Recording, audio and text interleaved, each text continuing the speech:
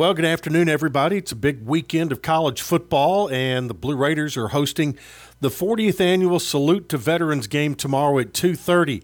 You better get your heavy coat out because it is going to be a little cool tomorrow with highs only in the mid-40s after this cold front comes through today. And it's been kind of coming through all day long. You're already starting to feel the temperature come down just a little bit.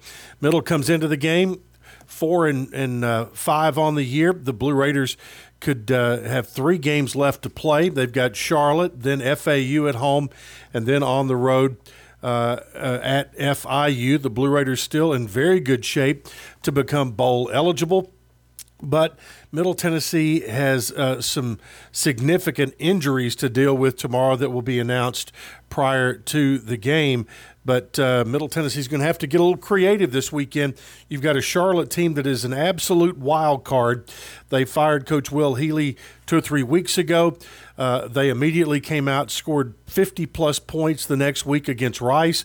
And then last week they gave up 50-plus to Western Kentucky. So they are definitely a wild card, but they have a good quarterback in Chris Reynolds. He'll definitely answer the bell, and this will be his 5th season with the 49ers. Elsewhere tomorrow, Rice plays at Western Kentucky, North Texas at UAB, Louisiana Tech is at UTSA, and also FAU will play at FIU. That is in the Shula Bowl.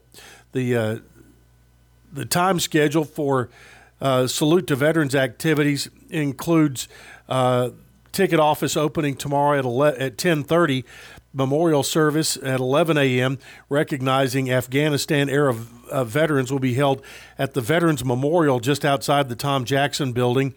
The Veterans Picnic at noon, sponsored by MT Athletics at the Kennan Hall of Fame building. And for veterans and their families, this picnic is free. That's also where you pick up your game tickets. They are also free for all veterans.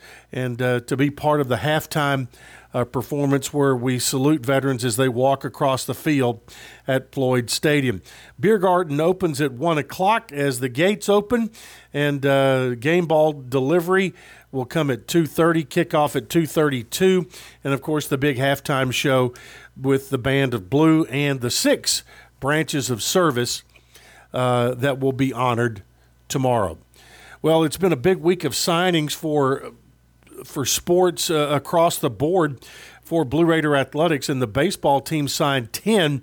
We won't give you all the names here, but all of the signees for all of the different programs are available to be viewed on GoBlueRaiders.com. Middle Tennessee Volleyball is on the road for a match they'll be playing this weekend at home, I should say, as they close out the regular season, taking on Charlotte and number 21 Rice.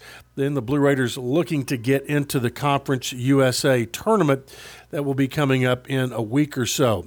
The conference office also announced this afternoon that Taylor Eisert has been named to the Conference USA All-Academic team in volleyball. This is her first All-Academic honor and the program's 7th since 2017. Men's basketball on the road at Winthrop. They'll play at 3 o'clock tomorrow.